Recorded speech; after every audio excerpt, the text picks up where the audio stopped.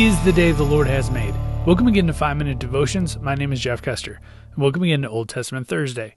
Today's Old Testament reading comes from the book of Genesis, chapter 6, verses 1 through 3 out of the New Living Translation.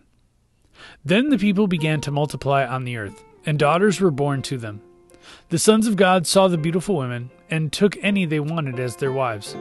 Then the Lord said, My spirit will not put up with humans for such a long time, for they are only mortal flesh. In the future, their normal lifespan will be no more than 120 years.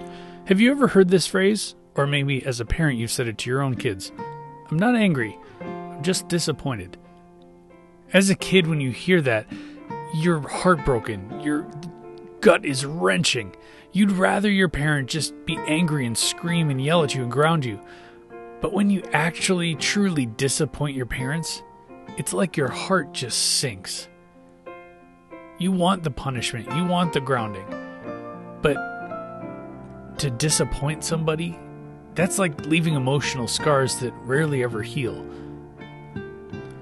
What God is saying in this point is, my spirit will not put up with humans for such a long time. What he's saying is, look, I'm not angry.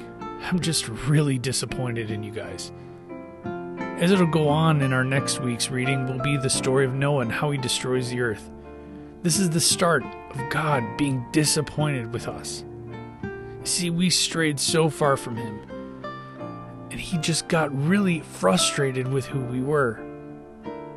And that's the bad part, is we disappointed God.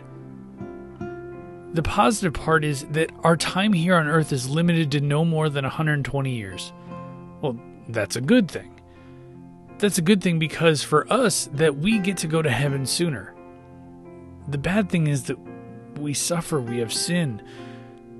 There are things in this world, diseases, cancer, all these things are part of our lives, and that's our fault. That's on us. God was disappointed with us in our anger, how we treat one another, how we treat our family members, how we disobey him at every single turn. And again, next week we're going to talk about how angry God gets. But at this point, he's just really disappointed. And as a parent, and I say that to my kid, or I think that about when I was a kid and I heard that phrase, I just think, man, I have disappointed God time and time again. But the good thing is he's always there, like a good father, to say, look, it's okay. I know you're sorry. Let's try again. Let's right that wrong. You see, our Father is right there, ready to hug us, ready to take us back into the fold. And yeah, he's disappointed with us at times. Yeah, he's going to get angry next week as you see the story of the flood. But the point is that our God is a forgiving God.